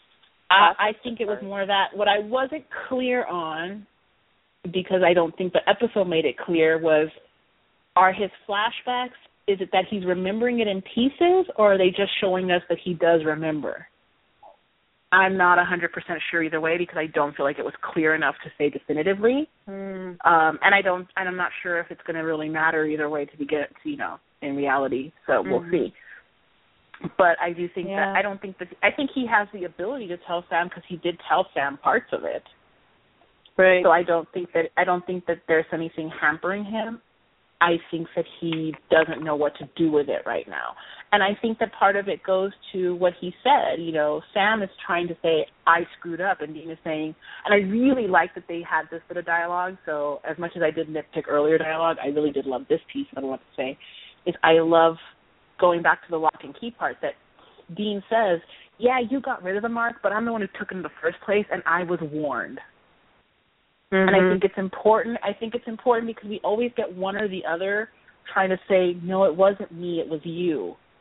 And, or it wasn't you, it was me. They're always trying to take or put the blame on one. And I like that it's more of a shared blame kind of issue. And therefore, like Dean's saying, it's our mess, we clean it up. And I like, I like that. I like that it's a recognition of, that they both made decisions that led them to this. Yes, I like that. And it's sort of it goes back to kind of the opposite of what I said I didn't like in season 5 in terms of the vessels, the idea of vessels. It's the inverse of that. I like a butterfly effect kind of thing, and I like that. I like that one decision one can make will domino other things, and this is the prime example of that. Dean made a decision that led to Sam making a decision that led to Dean making the decision that led to Sam making a decision. So it's everybody's fault and nobody's fault. Except, well, no, totally their fault. Totally their fault. And I get why Sam hasn't told Dean that he's infected, because that would at least affect what's happening with Dean and taking care of the baby. At worst, it would make him abandon the baby and go after Sam to save him, which I don't think he would do, because he's obliged. Yeah, and also, Sam gave that big speech, and like you said, he knows that if he told Dean what was going on, then again, I go back to what I said, then his speech is pointless, because Dean didn't agree with him. Sam gave his speech, and Dean did not agree. Dean said nothing. He went, He let Sam go on a roll. And that was it. Right. Which is my favorite kind of Dean, so I don't care. I get, as we've talked about, Sam and Dean aren't real, and the victims in the show aren't real, and the world in the show isn't real. So the burn the world mentality, I like it because it's screwed up, and I like screwed up things. Yeah, completely agree. And that's something I've said a million times on the podcast. If these people were real, of course I don't want them to have all the problems that they have. I want them to be, I want them to be healthy people, but they're not real. I would have them in therapy so fast. They're not real. They're entertainment. They're what I go to for an hour every week to get away from the real world.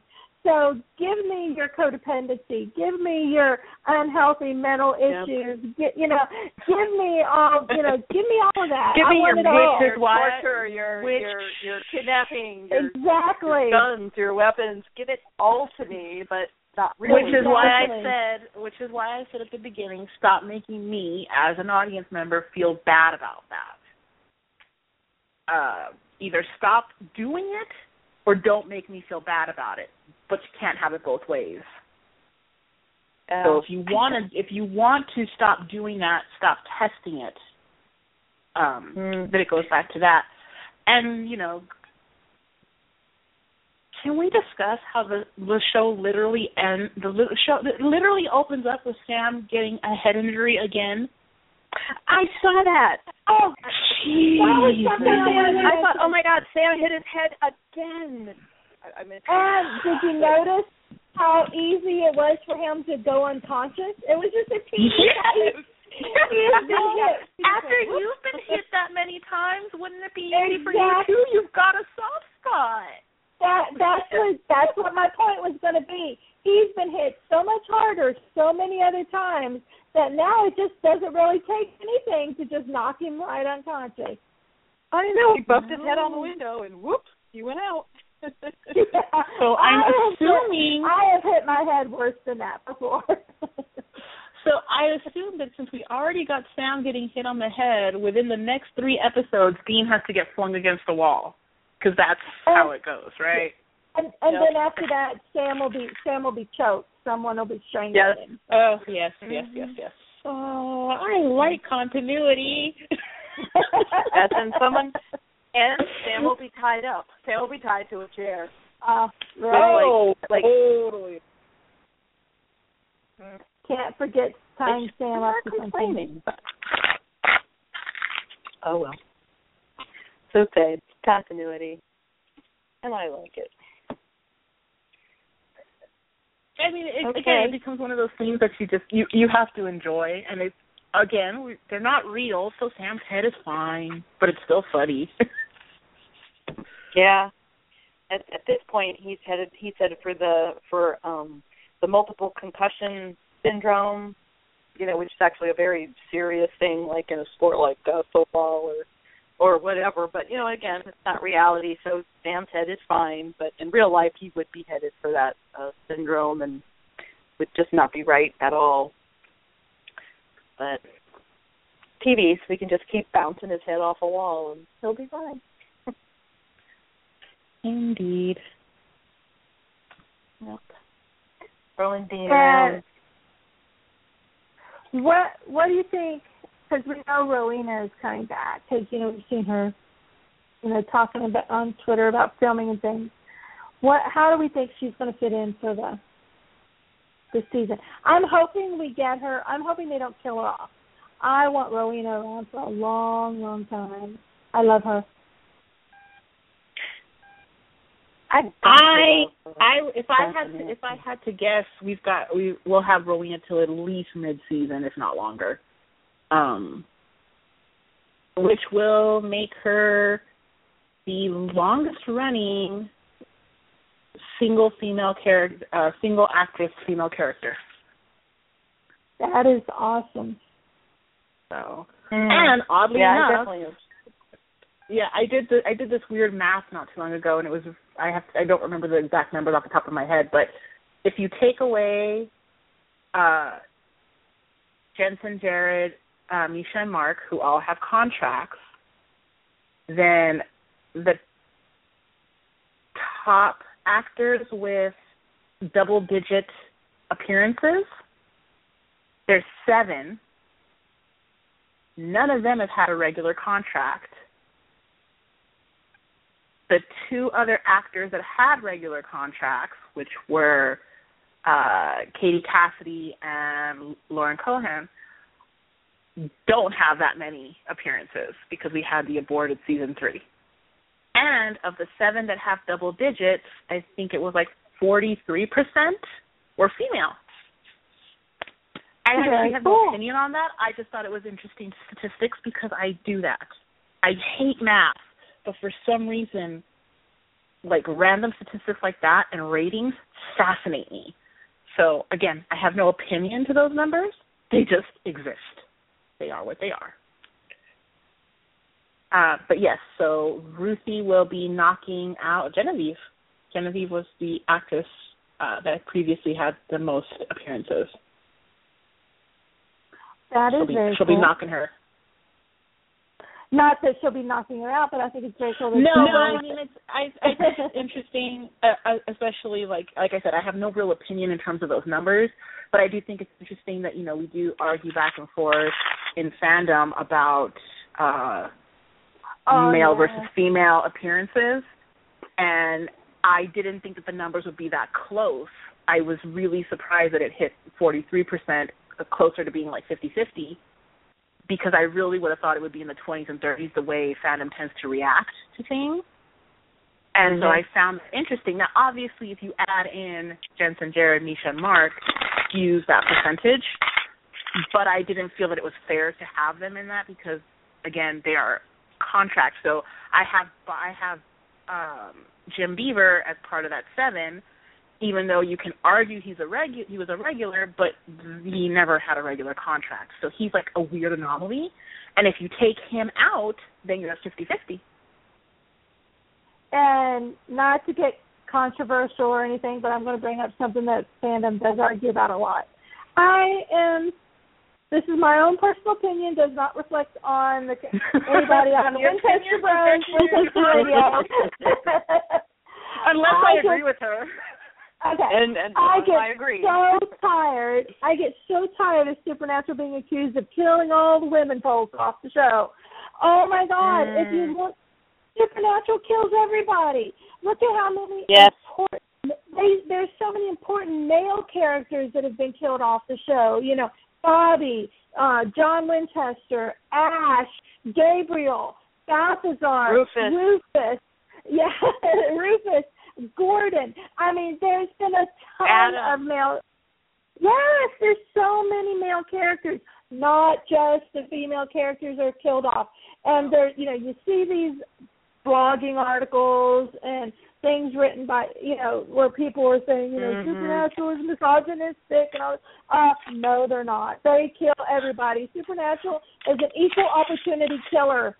And I get really, really tired of that. The only thing I'm going to say about it, is I'm going to make a bad joke.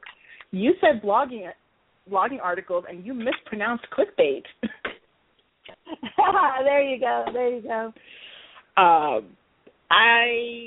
You know my feelings on that, and I actually have feelings that extend beyond that. But they're not just Supernatural. I have these feelings regarding television, where being someone who's not white, because I'm not white, I have mixed feelings when it comes to representation, because on one hand, I know that being mixed race, the odds of me ever seeing myself on television as a mixed race person, I'm not going to get represented probably in my lifetime the way I want to be or need to be in terms of equality. It's just, I'm such a niche. Like, I'm I don't have a box to click and too many races in one. So it's a niche. So you might get somebody that's sort of like me, but it's never going to be, enough, which is to say there is never enough. So on one hand, I have that feeling. On the other hand, I always feel like when people say, oh, there's a black character, they're going to die, my issue with that is you already stopped seeing that person as a person. You saw them as the black person. And so the Mexican girl is going to die. Okay, and I use those two races because those are my two primary races of the, 6 races I am. But, so I use those two examples, and I've always had that issue, and I always bring up to people, when you have if you have 2 white guys, one in a blue shirt and one in a red shirt, you describe them by shirt. The guy in the red shirt, the guy in the blue shirt. For some reason, when you have a black guy in a blue shirt and a white guy in a red shirt, they become the black guy and the white guy, not the guy in the red shirt or the guy in the blue shirt. And that's when I start to say, how colorblind are you when you're fighting my fight? And I put air quotes around fighting my fight. One of my most proudest moments as a parent was when my son Dylan was, I think he was 7 years old at the time. We were watching TV, and it was a black guy and a white guy on the screen.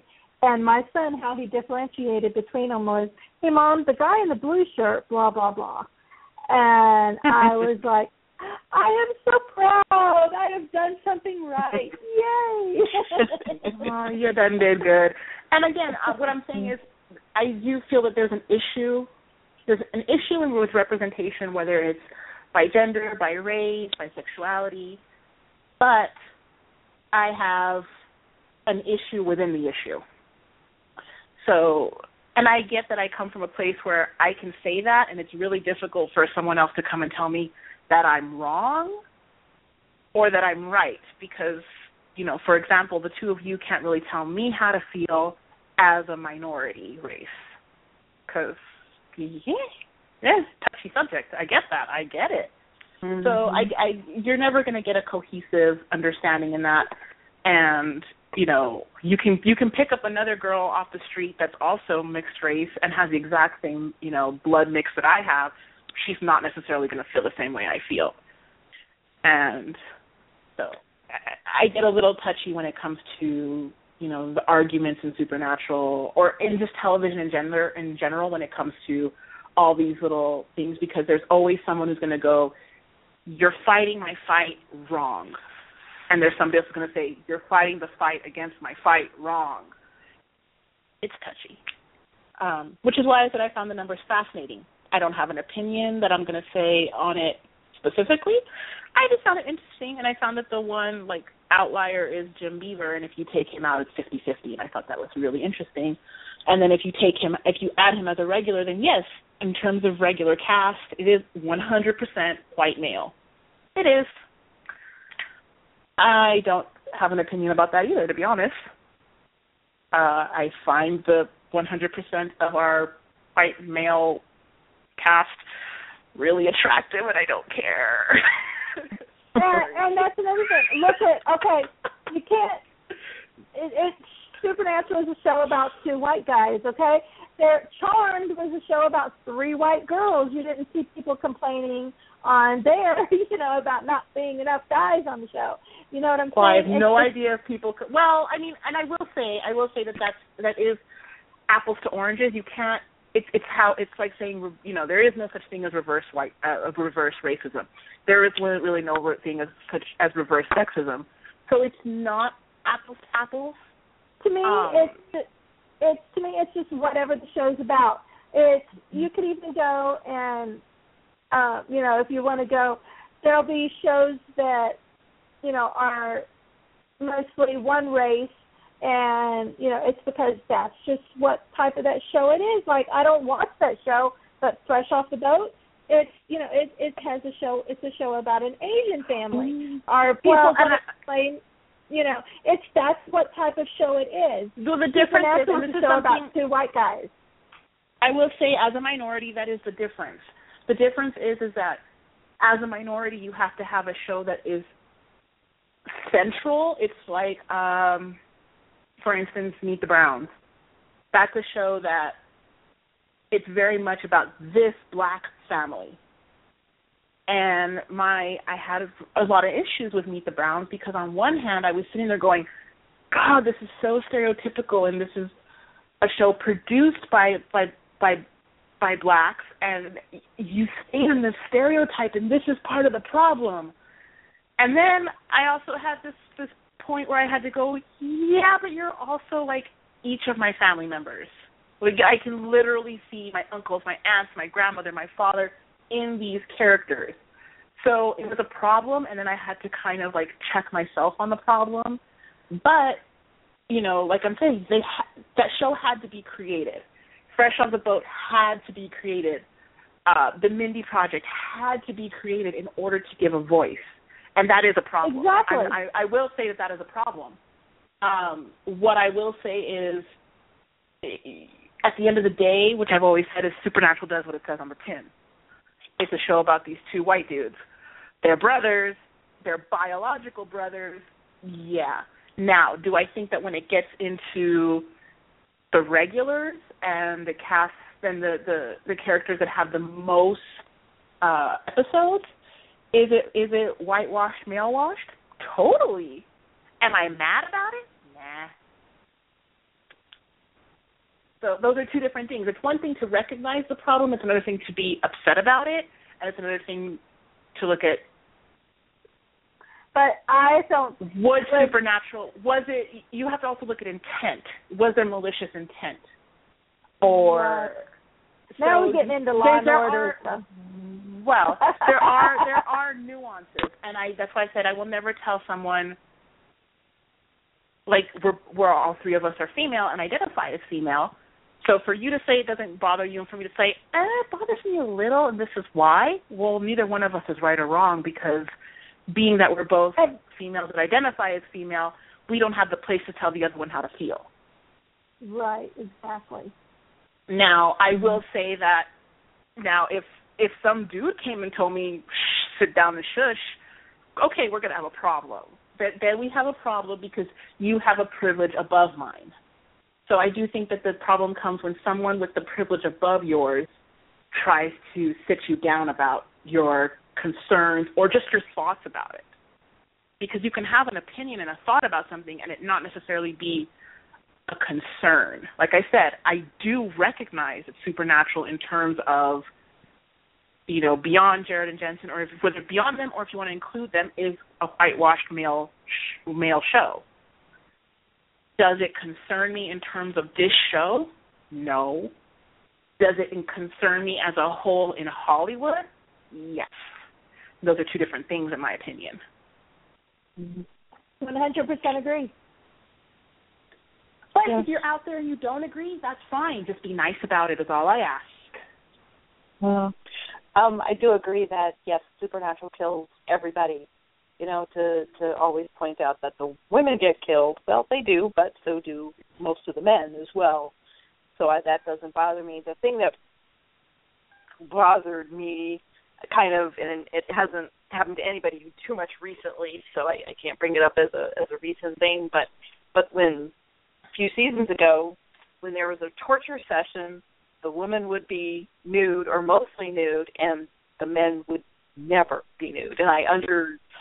And that used to bug me because I said, you know what, they're both being tortured, so if you're going to torture one or the other, they need to either both be dressed or both undressed. I'm going to play the two parts of that, because there's two parts to that.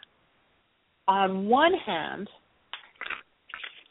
it is the fact that, I mean, if you look at other CW shows in the same genre, they're going to rip off a dude's shirt as much as they can.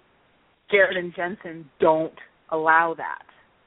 So it does, okay, so we'll talk about that difference, because we do get the occasional, you know, usually if Cass is getting tortured, goodbye, Misha's shirt.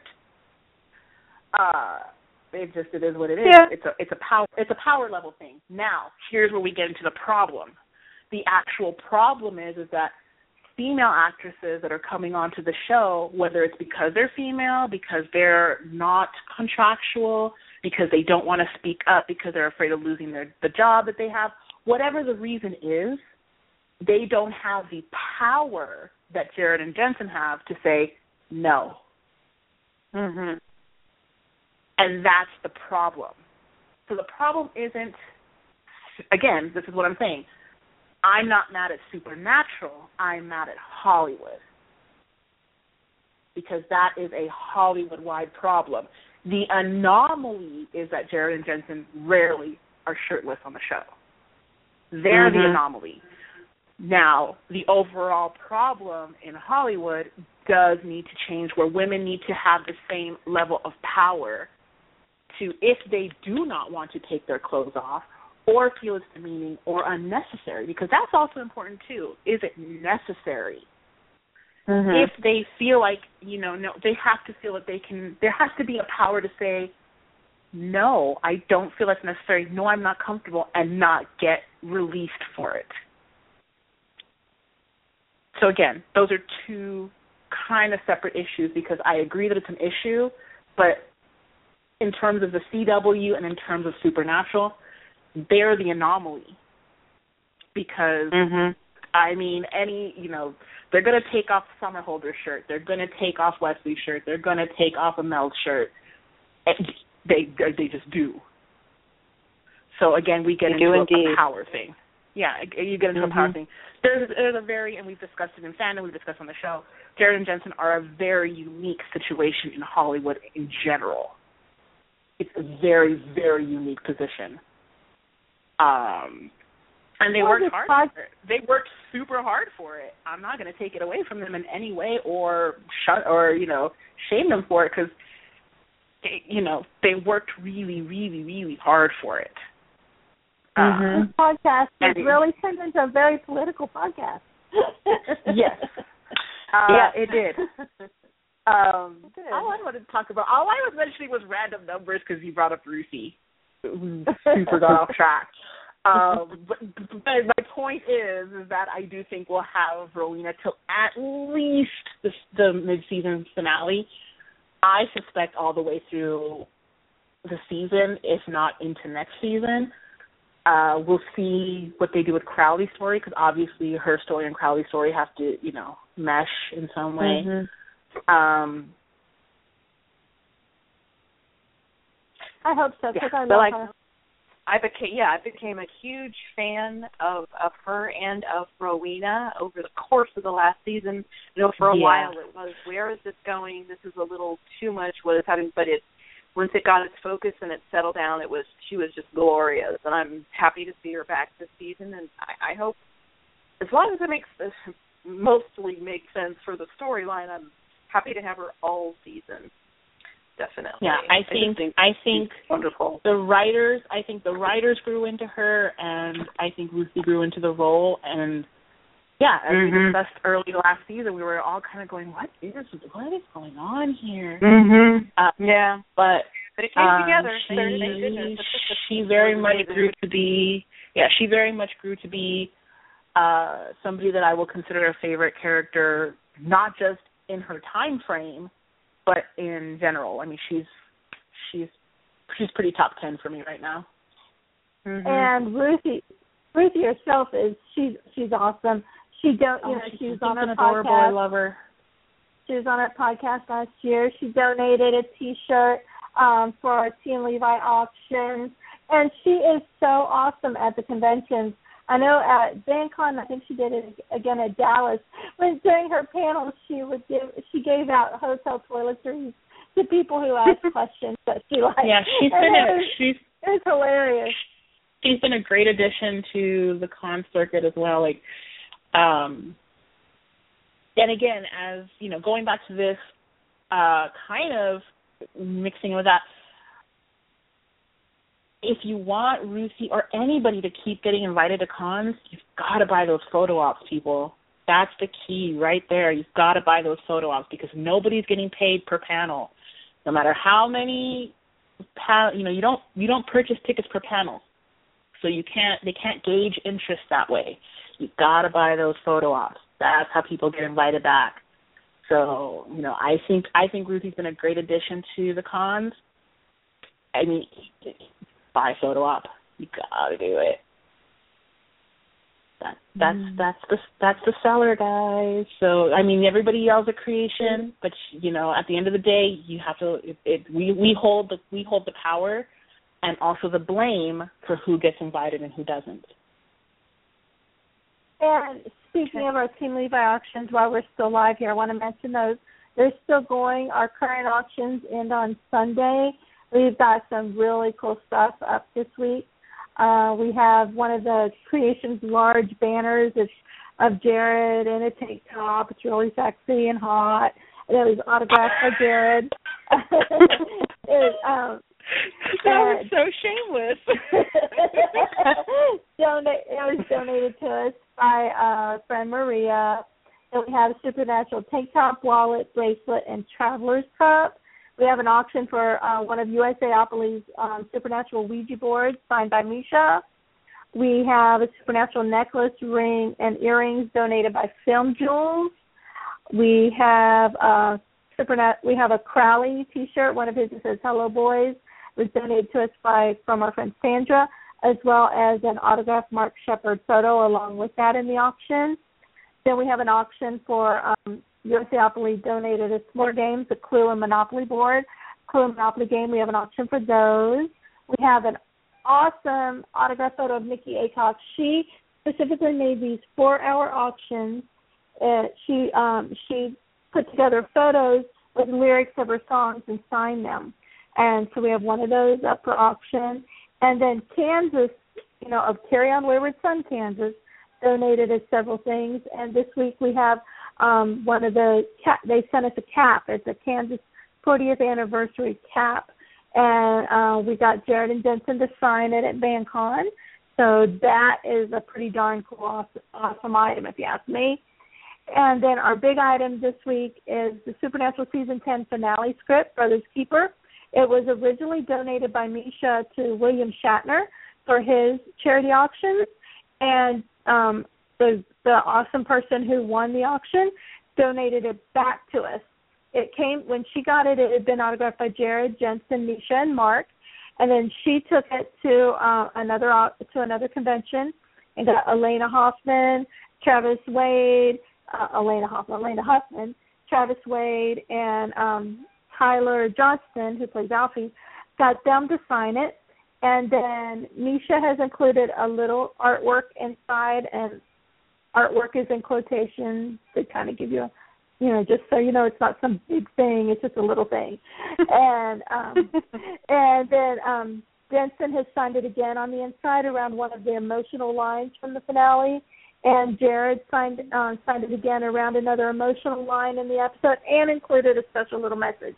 If you want to know about the artwork and those messages and the lines, you got to win the auction. So it's pretty cool. Got to pay. And it's getting pretty there's up there. A lot. Yeah, and if there's things that you feel like you were priced out of, or there's things in this auction pool that haven't been your things, there is a bunch more stuff coming. So, and also we do, if you want to donate to Team Levi, we also have T-shirts. TeePublic is doing this awesome thing. For us, they're letting us sell a shirt with the proceeds going to Team Levi. Artsy Denise, fantastic, awesome artist, designed a graphic based on the little Levi gas station sign that Jensen had made for the episode he directed back in season 10. That is a tribute to his nephew Levi. It's a design piece of art based on that, and you can buy the T-shirt. It starts at $20. It just depends on which style T-shirt you want, and the proceeds go to Team Levi. It's very cool. You can find all that information on our Twitter, Facebook, and website, WinchesterBros.com. Except for the stuff that hasn't posted yet. You just have to wait. Yeah, except for that. But we do have a lot of stuff. And if you just want to donate directly to Team Levi, we also have a link to that on our website, over on the right side. You can donate directly under your own name. If we'd prefer to do that. And also our guest last week, Cliff, Mitch, and Jason, the Supernatural Santa movie has 5 days to go on their Indiegogo page. So if you want to check that out, they just opened up a new perk today. So check that out if you're interested in supporting that movie. We've got the links on our website, Twitter, Facebook. You can follow them. Follow Cliff. You can follow Mitch. You can follow Jason. You can follow SPN Fan Movie on Twitter. All the information's there. Okay. Well, we've got 5 more minutes on the air. Oops, sorry. Yeah, no, on that note, I have cheesecake in the refrigerator, so I'm peace out. Sorry. If I had known you had cheesecake, I'd have let you go a long time ago. That's an emergency right there. You should go. It is cheesecake from a local German bakery, and it is calling my name. So, again, I did like the episode. What it did was actually make me more excited for the second episode, which is weird, but I'll take it. Yes, I agree. I'm very excited for next week. Completely agree. Yep. So good setup, Jeremy Carver. Start. Yep. Good start, and yeah, we're gonna get going, and I'm glad to see it. I really am excited. Good setup to Jeremy Carver. It's yours to lose next week, Andrew Dobb. Yep. And yeah, I'm looking forward to this season. It's kind of early to judge, but I'm looking forward to it. Seems like a lot of good stuff going to happen. Anyway, are we good discussing? Yeah, cheesecake. Good night. Cheesecake. Good night.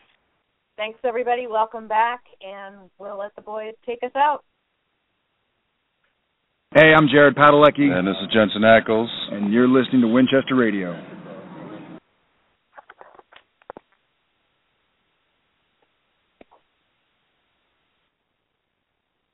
Lucky Land Casino, asking people, what's the weirdest place you've gotten lucky? Lucky? In line at the deli, I guess? Aha, in my dentist's office. More than once, actually. Do I have to say? Yes, you do. In the car before my kids' PTA meeting. Really? Yes. Excuse me, what's the weirdest place you've gotten lucky? I never win and tell. Well, there you have it. You can get lucky anywhere, playing at LuckyLandSlots.com. Play for free right now. Are you feeling lucky? No purchase necessary. Void where prohibited by law. 18+. Terms and conditions apply. See website for details.